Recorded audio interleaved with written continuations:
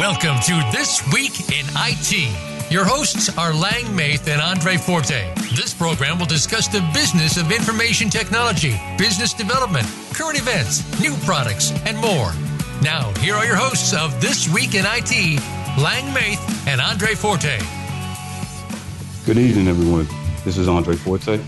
And this is Lang Maith. Thank you, Lang. How you doing today? Pretty good. How are you? Good. Can't complain, man.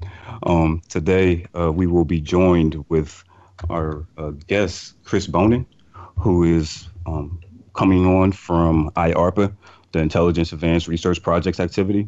They invest in high-risk, high-payoff research programs to tackle some of the most difficult challenges of the agencies and disciplines in the intelligence community. Chris Bonin himself. Chris manages program manager, and he manages two programs specializing in research dealing with computer vision, face recognition, biometrics, machine learning, genetics, bioinformatics, 3D face recognition, age estimation, 3D printing, human subjects research, and pattern recognition. So with no further ado, we'll bring Chris onto the show. Chris, thank you for joining us today. How are you doing today? I'm doing good. Thanks for having me. Welcome to the show. We're glad to have you. And if you could, just give us a little introduction of who you are and what the IARPA does. Sure, I can do that. So I am a program manager, and what that means is I manage, guide, and direct large research programs. So in the past, I've actually been the person doing the research, but what I do in this current role is I try to determine what to fund and then guide the funding of research. So I do that role at a place called IARPA, which you guys mentioned. Many people may have heard of DARPA. IARPA is a lot like DARPA, with the primary distinction being that we serve the intelligence community and DARPA serves the Department of Defense. And so what we do is we invest in high-risk, high-reward, cutting-edge research that will benefit the intelligence community. So we commonly say that we invest in everything from AI to Zika. And, so there's a very wide range of topics that we're interested in. IARPA is an extramural research organization. That means if you come to our offices, you're not going to see any cool flying robots or chemistry labs or anything like that. And that's because we fund the best experts from around the world to work on these things. And by funding them at extramural organizations, we're able to constantly switch in the investments that we're making and who we work with to ensure that we're always working on the best problems and have the best people working on them. Now, that also means we're rotational. So all of the about 30 program managers at IARPA have a expiration date stamped on their foreheads, and we will eventually leave. And we do that to ensure that we always have cutting edge new ideas that we're working on, that we're not just pushing the same ideas over and over.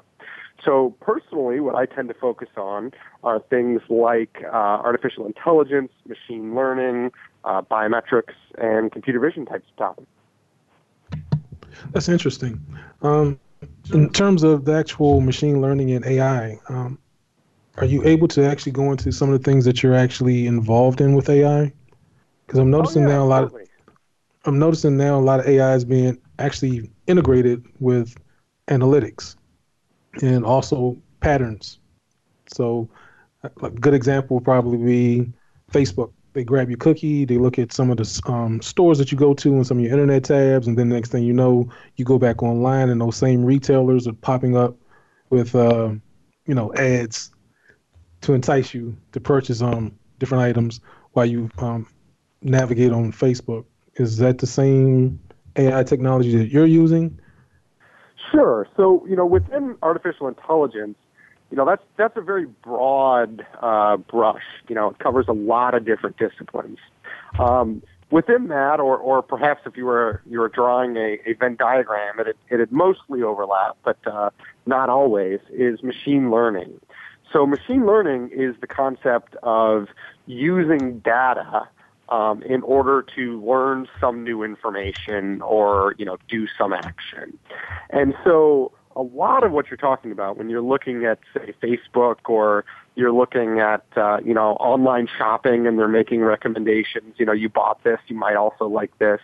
The field of machine learning, one of the most popular new technologies coming out is specifically deep learning or convolutional neural nets. And that's a technology widely used, including in the environments you're describing. Within what I do, we use deep learning and convolutional neural nets in order to do face recognition. So pretty much all of the advanced face recognition methods today have heavy components that rely upon deep learning. If you'd like, I'm happy to talk about what deep learning is and why it's some pretty amazing technology. Absolutely. We would love to hear that. Quick question for you, though. Are there any fears actually using artificial intelligence? And the reason why I ask that, because, again, going back to Facebook, I know they actually had an artificial intelligence program that had to be shut down because apparently the machines had developed their own language after hours and were communicating to one another in their own machine language. So it's like much. If what you're worried about is some kind of a Terminator, Skynet, computers getting intelligent kind of a thing, whether that will philosophically someday be something to worry about is something I don't think anybody knows. But I think we can comfortably say that computers are not ready to attain the kind of intelligence that we have, anytime soon. So it's probably worth talking about. There's a difference between general AI and narrow AI. Now, sometimes people will talk about this in terms of weak or strong AI. But in either case, what those concepts are trying to distinguish between is, a machine that's able to be intelligent for a very specific problem, like, say, face recognition, and a machine that can actually reason.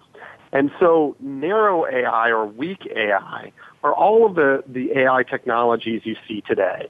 So if you take a face recognition program and ask it to solve a basic math problem, it has no idea what you're talking about, right? It doesn't generalize how it works to things that we don't as human beings teach it to do. Now, within the news, there's people who want to speculate a lot. Elon Musk is a well-known, individual concerned about strong AI. And, could you at some point in the future have computers that could generalize their knowledge, right? And begin to learn things outside of what we are able to teach them. And, whether or not that could be a problem one day is hard to say. I mean, odds are good that one day we will figure out how to make computers as smart as a person. That said, I think the timeline is about the same as the timeline for fusion energy, meaning it's sufficiently far away that no one can accurately predict when that will be. Is it 20 years, 100 years? Where is it? I don't think anybody knows. Okay, that's great. So before we actually roll into the next segment, is there anything else that you can tell us about the machine learning? Sure. So within machine learning, the key technology that's really, made a big difference in performance is actually deep learning. Now, deep learning is simultaneously a new and very old concept. So neural networks are something that has, been around for decades. It's not fundamentally new. And so we've been playing around with them for a while. Now, if you're not familiar with the field, neural networks are loosely modeled on a brain. So it's the concept that you would have these neurons or nodes that are interconnected and talk to each other. Now, that's not, saying they're modeled on the brain is a little bit of a dangerous thing to say. I mean, you can use the same analogy to say, yeah, airplanes are modeled on birds, but they really don't work anything like birds, right? They're all using the same fundamental principles of flight, but they're very different. Same thing is true here. Now, what's fundamentally changed in the last, 6 years or so is we've been able to do things with neural networks that we could never do before. And there's two significant advancements that have really started to make that possible. The first is access to extremely large data sets. So, if you went back to, say, the 90s, we can think we had large data sets, but we didn't have anything like we have today. Today we're able to fairly easily, for say face recognition, put together databases including, hundreds of thousands of people with, dozens of images and movies apiece. We just didn't have that volume of data back then. Now, the data alone... Hey, Chris, we're going to hold that. Can you hold that? We're going to go to commercial break, and we'll pick up exactly where you left off once we get back from this commercial break. Continue to stay with us. This is Chris Bonin, Andre Forte, Lang Maith. Great conversation. Thank you.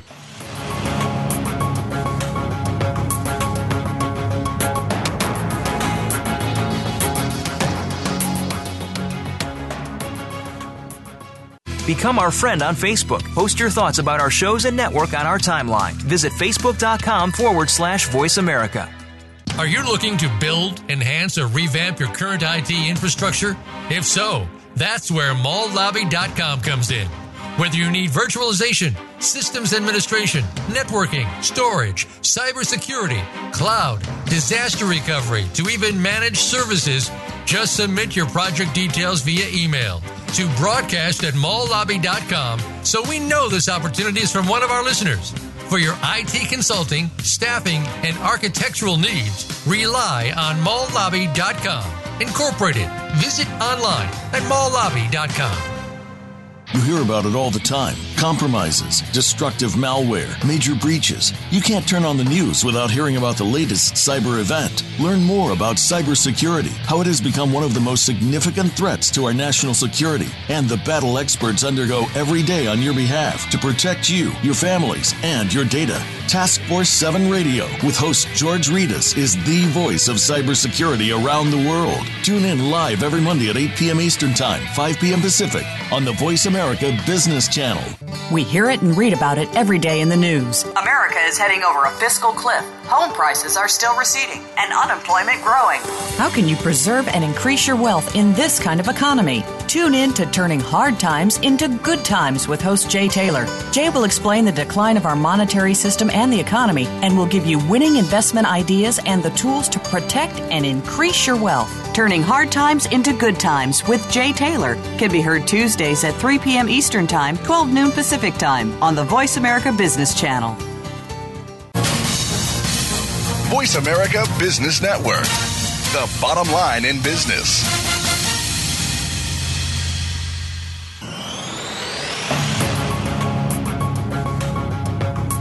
You are listening to This Week in IT. To reach the program, please call 1-866-472-5790. That's 1-866-472-5790.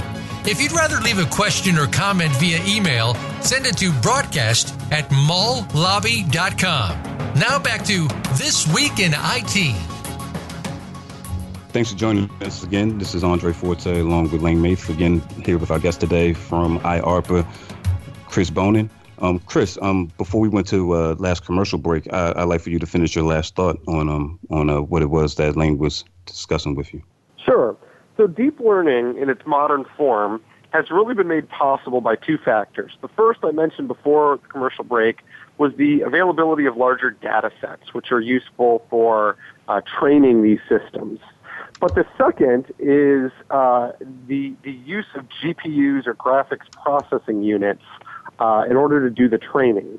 So even if you'd had the corpus of training data that we have today, decades ago, you wouldn't have had the computing power needed in order to train these things.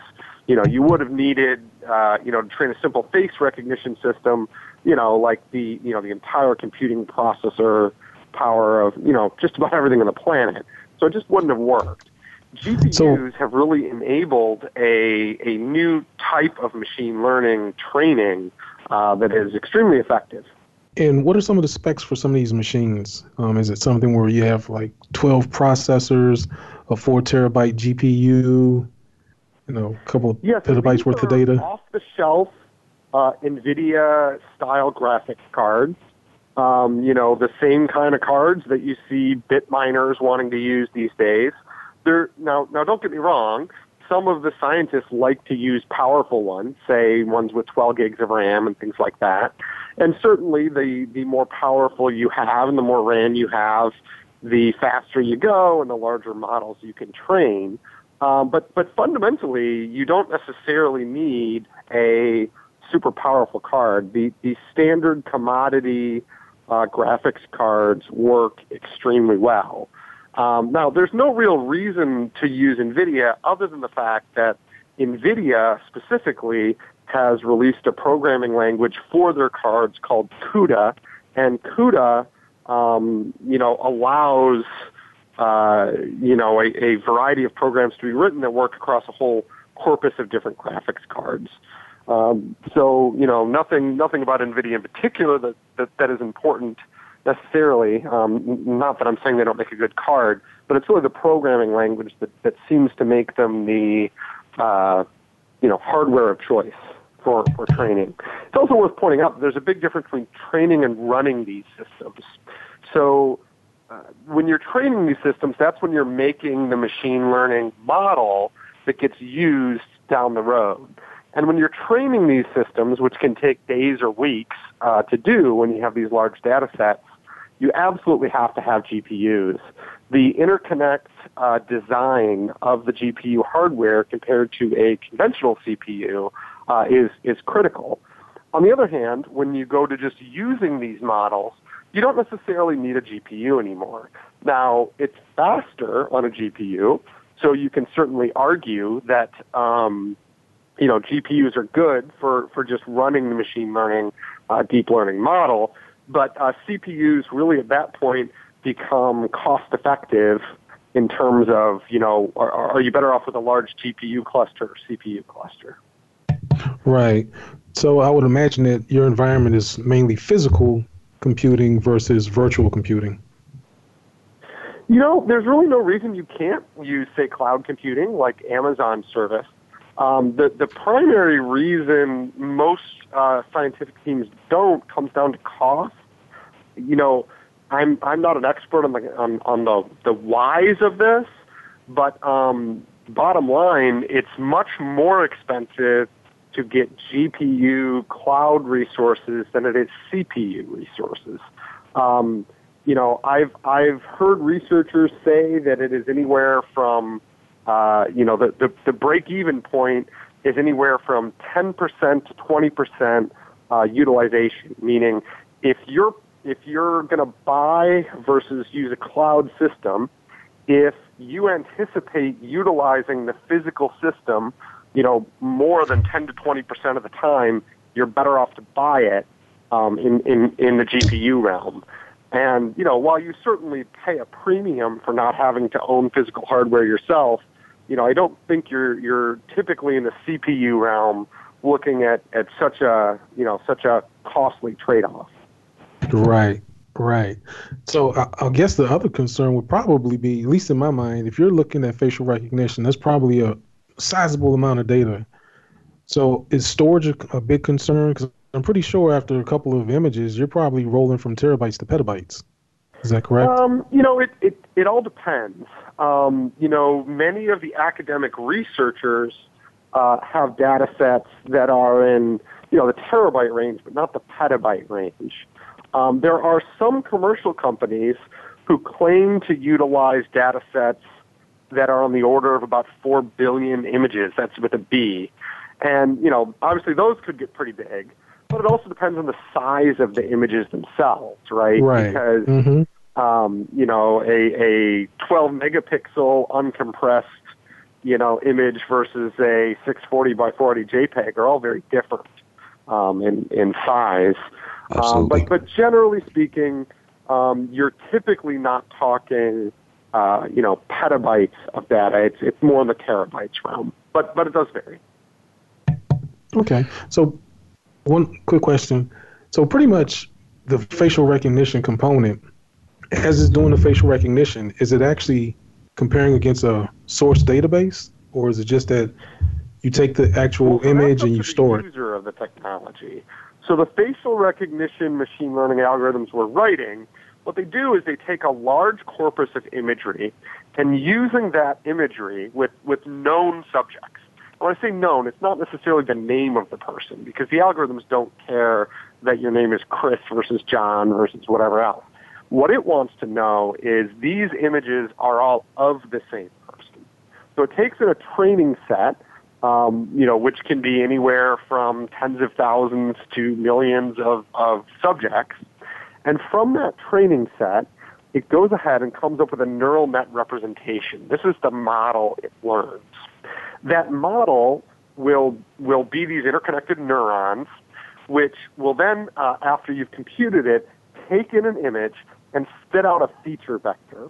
The specific feature vector you get out, depends upon your neural network architecture. And this is cutting-edge research, so that there isn't a single agreed-upon optimal architecture at this point. Some research teams want to argue that a shorter but wider network will give you better results, whereas other teams want to argue that a narrower but taller would give you better results. This is a little bit like if you think of an internal combustion engine analogy, are you better off to supercharge your engine? Are you better off to have 6 cylinders or 8? I mean, all of these parameters are things that, depending upon what you're doing, matter. It's the same thing here. So, all these factors come into play. You then get this feature vector out, which typically is, a vector of floats or doubles, right? Numbers 500 to 1,000 entries long. Once you get those entries out, you then, from that point, do your search so that those entries become your representation, right? And you can take a simple distance vector calculation to compare them. Now, the thing is, if you do a simple, traditional distance between vectors to compare them, that can be very slow.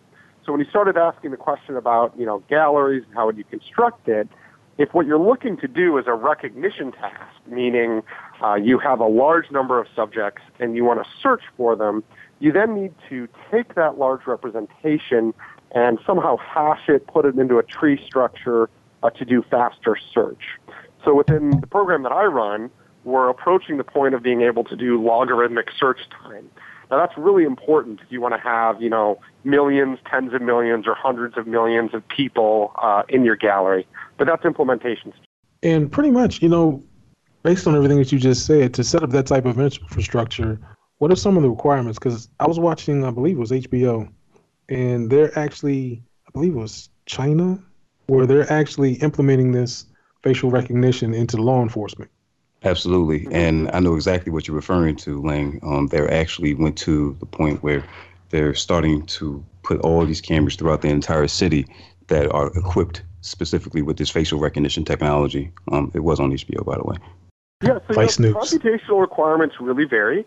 There are companies that have managed to put 1 million subjects, 1 million people to search on a conventional cell phone, nothing fancy about it, and do searches in pretty much real time. So, the sky's the limit on the art of what's possible. Now, sometimes when you want to speed things up like that, you may make performance trade-offs, right? So maybe it runs faster, but it's slightly less accurate in identifying who someone is. I don't know that I've seen the HBO piece you're referring to, but certainly China has not only surveillance cameras, they've started having smart glasses that police officers are using. Precisely. So these are, some kind of, glasses with a camera on them, basically. And that system is attempting to identify people from a watch list, say a list of known criminals, right, who are supposed to be arrested. Wow. That's amazing. It is. Wow. I mean, the only thing we don't really know is exactly how well these systems are performing. I mean, philosophically, it sounds simple, right? The movies would have you believe that we've been able to do something like that for the last 20 years. Absolutely. From a realistic technology perspective. I mean, the reality is you can run facial recognition algorithms on this type of data. The question is, what's your false alarm rate? So, for example, as far back as the early 2000s, there were cities around the country that tried to do, within the U.S., that tried to do pilot programs to identify criminals from surveillance cameras. And, the problem was the thing would set off a couple hundred false alarms a day and still wasn't finding any bad guys. So, you can certainly deploy these systems. What's harder to understand is, are they actually providing value? And, in the case of China, they really aren't releasing enough scientific literature on how it's working that I, as a scientist, am able to really make an assessment of, is this a PR stunt or is it really working? And Chris, I just don't Chris, know. could you? What they're doing is saying, hey, we ran this demo and we caught a guy. Great. How many innocent people did you stop? Right? And in China, they may not care. They may say, we stopped 10,000 people to catch this guy, but we don't care. We're okay with this. Chris, I'm sorry. Hold that thought. We're going to go to commercial break, and we'll pick up exactly where we left off. Again, this is Andre Forte, Lang Maith, here with our guest today from IARPA, Chris Bonin. This is awesome. Great stuff. Thank you.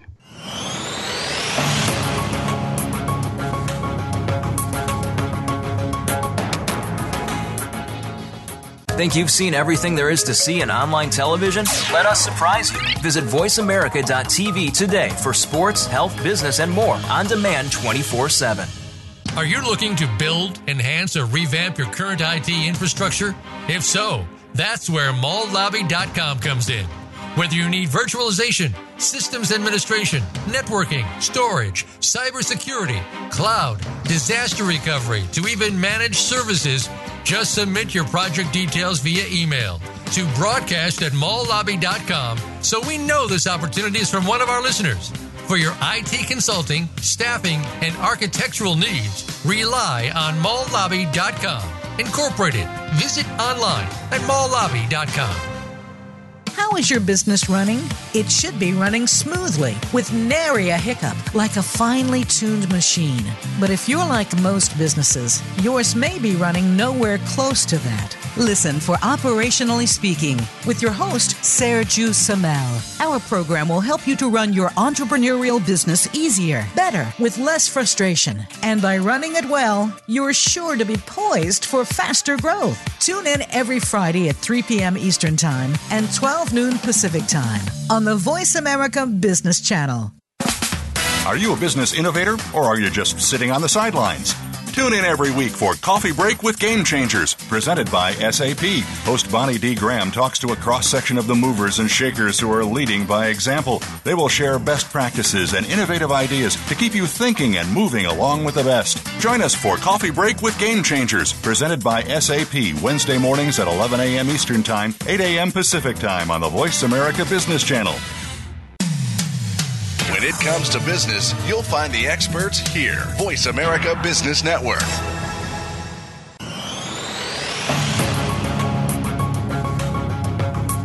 You are listening to This Week in IT.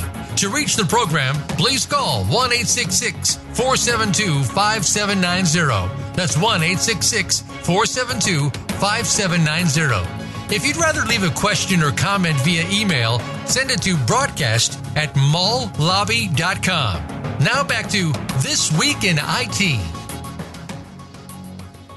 Thanks for joining us again. This is Andre Forte along with my co-host here, Lang Maith. If you're just joining us, we are here joined today with our guest, Chris Bonin, who is here from IARPA, talking about a lot of interesting stuff that's going on.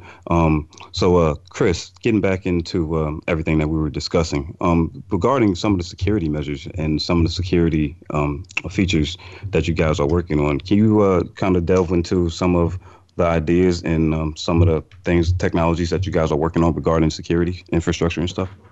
Sure. So, within the field of deep learning, AI, and machine learning, we're learning a lot about it. It's a very new technology. One of the more interesting areas that's recently come up as a hot topic in the literature is an area called adversarial machine learning. And what's going on there is people have been researching ways to cause minor changes in the data, such as imagery, in order to cause the computer to make a mistake. So, for example, you can go online right now and see images of, I think it was MIT, they 3D printed a turtle. And they very carefully designed this turtle so that as you view it from different angles, an object recognition system doesn't classify it as a turtle, right? So we have computer vision algorithms that will look at an image and say, I think that's a car, I think that's a banana, I think that's a stop sign. And because of these minor changes, and these are changes that are too minor for a human being to notice, they are, however, significant enough that the computer starts making mistakes. And, one of the big things we're trying to figure out as a research community is, how do we stop that? Why is it happening? And, what are the implications of that? Because as you, start to consider all of the different aspects of this, we obviously want to make sure that, a malicious person cannot manipulate imagery to cause a system to do something other than what it's intended to do. In that scenario, what if the computer mistakenly identifies an innocent individual, say, for instance, in a law enforcement city sweep, where they're trying to locate a particular criminal, but because of that readjustment of the algorithm, it actually leads the authorities to an innocent person, whereas the criminal escapes? So I think there's two things to pay attention to there. The first is these are manipulations of the source imagery at a digital level. And so first of all, for this scenario to even come up, what you're talking about is someone who has been able to manipulate the imagery or video before the police get it for a nefarious purpose, right? And if you can do that, then you can probably just make the person look like whoever the heck you want them to look like in the first place. Right. Because in that scenario, I don't know if you've ever seen, there's this new thing out there called deep fakes. There is open source software out there that can take a video stream and paste one person's face on top of another. So, there are easier ways, I guess is what I'm trying to say, that you could frame somebody. But the next thing I think that's important to understand is typically how face recognition is actually getting used. So to be clear, I'm a researcher. I'm not commenting on how necessarily any particular organization is using face recognition for law enforcement. But in general, what you find is that a search happens based upon an image, and they get a set of candidate matches. So they'll get, say, 50 potential hits. So one face went in, the computer said, here's the top 50 people it could be. And at that point, what tends to happen is that the security person, whatever format, this is occurring operationally, then has to go evaluate all 50 and figure out which ones might make sense and which ones don't. For example, you might have a crime that occurs in, New York, and, 30 of the people are from California, right? And so odds are pretty good. It's not a guarantee, but odds are pretty good that you can rule those people out. So then what happens is you use other information to rule these people out, and you see who is left. Now, it's certainly possible that an innocent person could wind up in this scenario, although at that point, what would happen is police would go do extra, work, other things to figure out who the guilty person should be. So it's pretty unlikely that the face alone would have contributed contributed to somebody being arrested. What's far more likely is that a guilty person would be missed. So statistically speaking, it's fairly unlikely that these types of attacks would cause an innocent person to get arrested, and much more likely that they would simply prevent the guilty person from being found in the first place. Mm-hmm. Now, is there, in that same scenario, say, for instance, you've pinpointed a particular person, you've done the actual, I guess you want to do the comparison, and like you said, you have 50 results come back from your search. Is there a already itemized or calculated drill down process that goes, now you mentioned like in your scenario, the locality, they're on a totally different code. So that kind of rules out those 30 people. But for the remaining 20, is there actual formula to actually narrow it down to the particular person, or at least get it within the shortlisted 3? Yeah, I mean, at this point, you're kind of into how each investigator, security person proceeds. It's not really a face recognition question anymore. Now, in terms of the question of we want to, we think it's this person, but we want to figure out if it matches the video. Those things are primarily done by a human today. Certainly, you can get the algorithm to say how similar 2 photos are. But I'm actually unaware of any court case where the evidence entered was the computer says this person did it. One, I suspect defense attorneys would have a field day with that, and I don't think you'd get it through. But from a practical perspective, it's almost always, or as far as I'm aware, always, that a human being is testifying their expert opinion that 2 faces look similar or not. Mm-hmm. Has there ever been a scenario where, using the facial recognition program, where you clearly have a composite of the person and you know what they look like, but they may have run off and, say, for instance, gotten some facial modifications where, they might have contoured the nose, had some type of a facelift or things of that nature that kind of throws off the law enforcement? I would be surprised if that hasn't happened, but it's not something I can point to cases to. And it's certainly pretty rare. I mean, getting plastic surgery to change your identity is possible, but you're pretty committed at that point. Now, there have been interesting things in terms of your composite question. There has been some interesting research over the years to try and utilize a sketch, like a sketch artist input, as the basis for a facial search. Performance, meaning performance in this case meaning accuracy, not like computational requirements, unfortunately goes way down there. So, the minute you bring a sketch artist into the mix, not nearly as accurate. But you can do that. That is possible. Interesting. Okay. Regarding some of the deep learning that you were speaking about earlier, how was that with the evolution of bots? And speaking also when you were also referring to the evolution of AI being implemented these days, and now I know particularly in systems, in security systems, bots are now being utilized to kind of automate a lot of tasks and stuff like that. And how is that all working in relation to the deep learning that you kind of touched on briefly earlier today in this? Sure.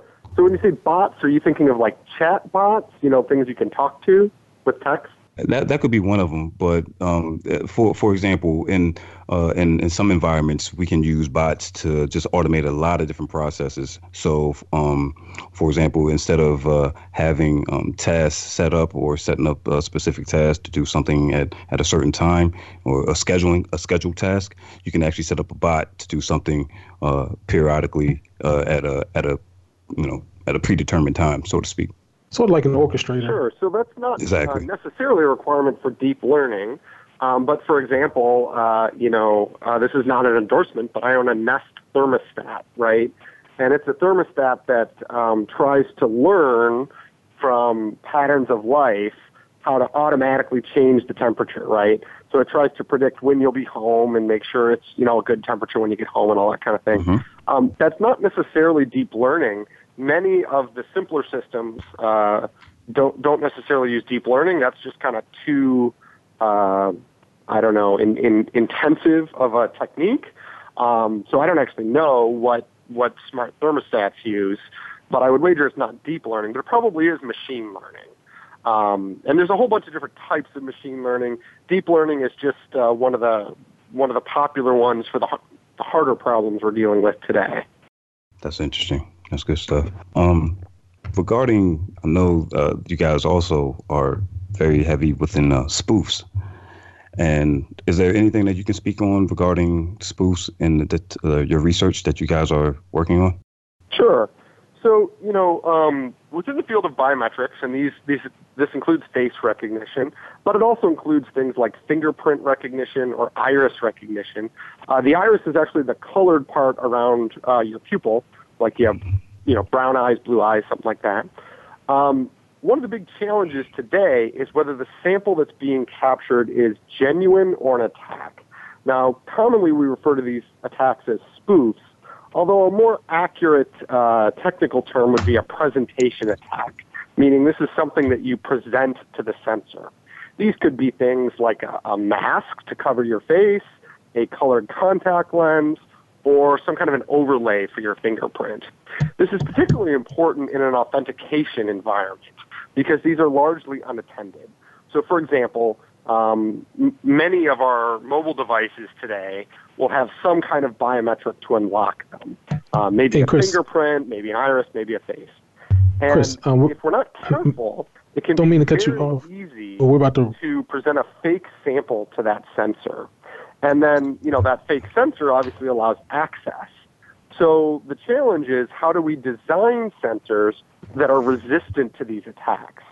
Sometimes we look for indicators of liveness.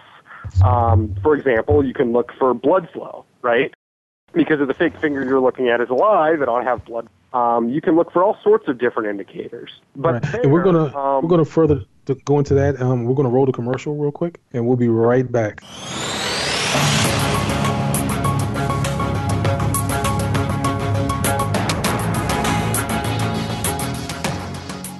Follow us on Twitter at VoiceAmericaTRN. Get the lowdown on guests, new shows, and your favorites. That's VoiceAmericaTRN. Are you looking to build, enhance, or revamp your current IT infrastructure? If so, that's where malllobby.com comes in. Whether you need virtualization, systems administration, networking, storage, cybersecurity, cloud, disaster recovery, to even managed services, just submit your project details via email to broadcast@malllobby.com so we know this opportunity is from one of our listeners. For your IT consulting, staffing, and architectural needs, rely on malllobby.com. Incorporated. Visit online at malllobby.com. Higher education faces lots of changes. If you are a student, educator, or in the workforce, you'll want to tune into Big Beacon Radio, transforming higher education. Your host, Dave Goldberg, and his guests will explore the innovations that higher education adopts as it reinvents itself. The world of higher education is constantly changing. Stay on top and stay ahead of the rest. Big Beacon Radio, transforming higher education. Listen Mondays at 10 a.m. Pacific, 1 p.m. Eastern on the Voice America Business Channel. We all hear about information security, identity, and privacy threats. The more technology becomes part of our lives, with more data created to provide insights about our lives, the more concerned we need to be. That's why it's important to tune in to Data Security and Privacy with the Privacy Professor. Host Rebecca Harold is an internationally recognized expert in these areas. Rebecca and her guests will let you know how to keep your business and personal data safe. Listen live every Tuesday at 5 p.m. Eastern Time, 2 p.m. Pacific Time on the Voice America Business Channel. From the boardroom to you, Voice America Business Network.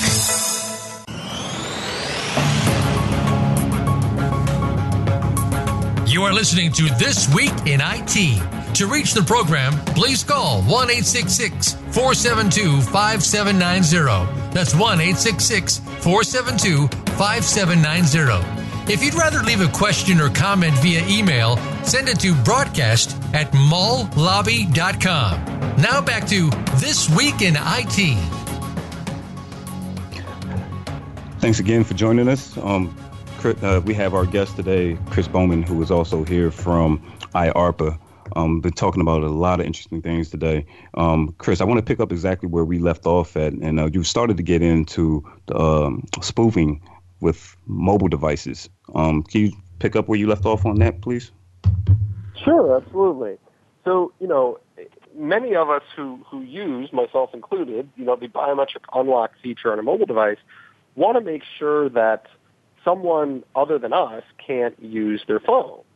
And the challenge with that is making sure that whatever the biometric we're using is a genuine sample as opposed to a fraudulent sample. And these fraudulent samples are what we would call presentation attacks or spoofs.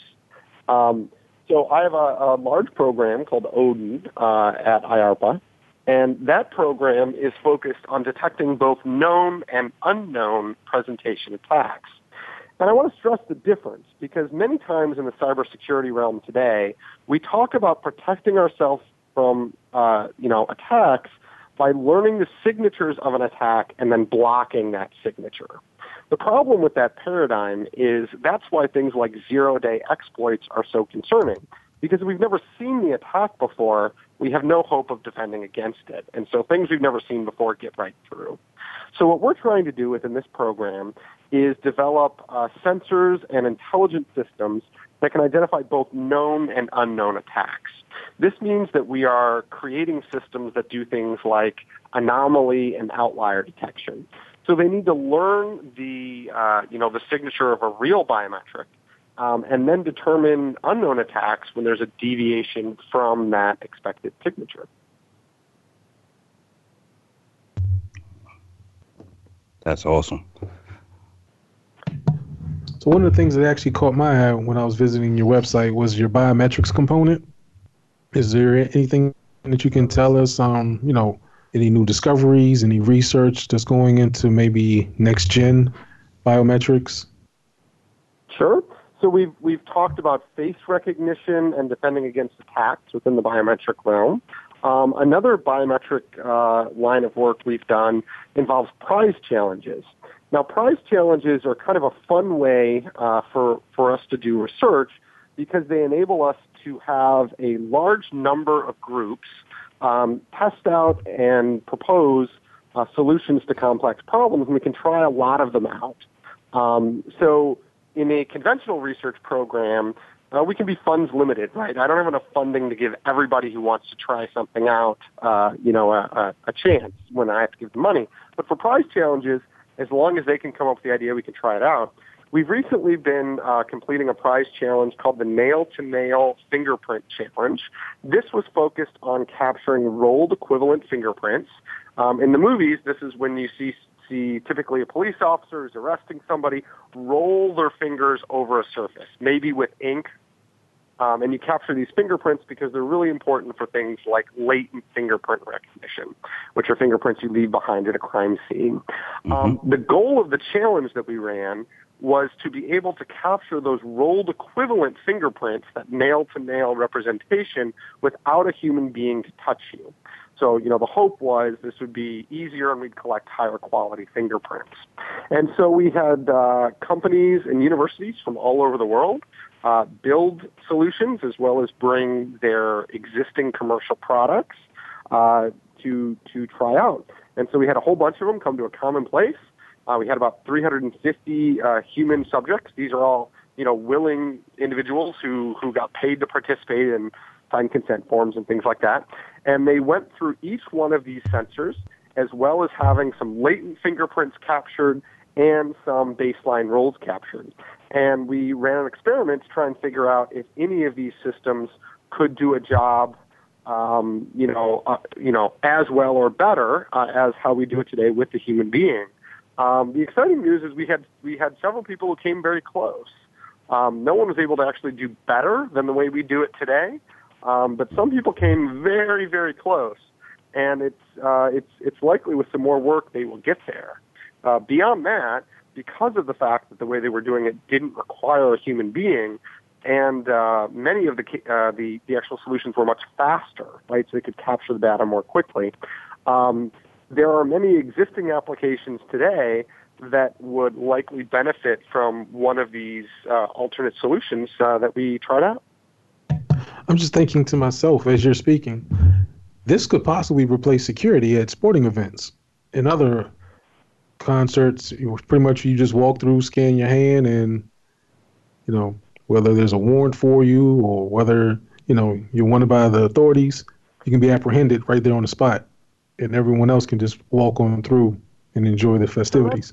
That's potentially true, although, this is not necessarily a technology issue, but for civil liberties protection reasons, exactly. I'm going to be a little surprised if you see that use case happening within the United States anytime soon.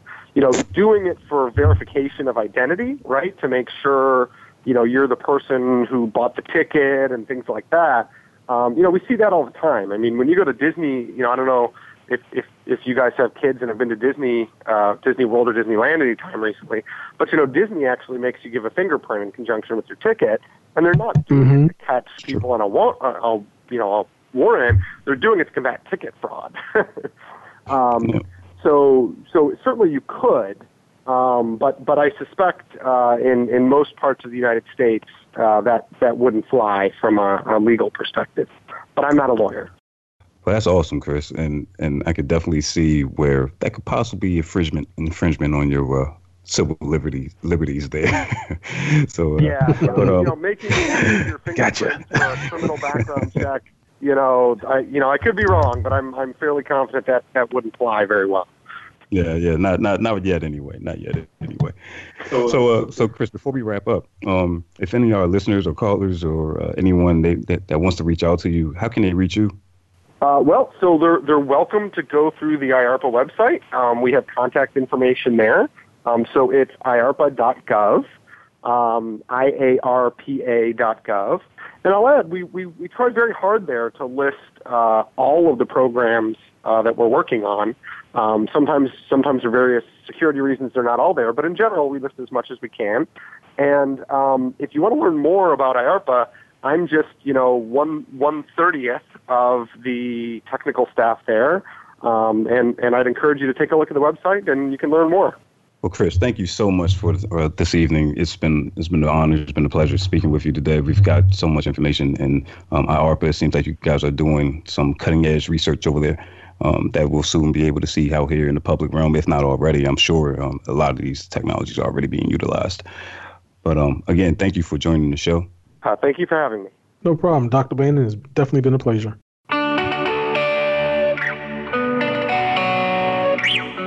Thank you for joining Lane Maith and Andre Forte on This Week in IT. Be sure to tune in again next Friday at 4 p.m. Pacific Time and 7 p.m. Eastern Time on the Voice America Business Channel. Have a great weekend.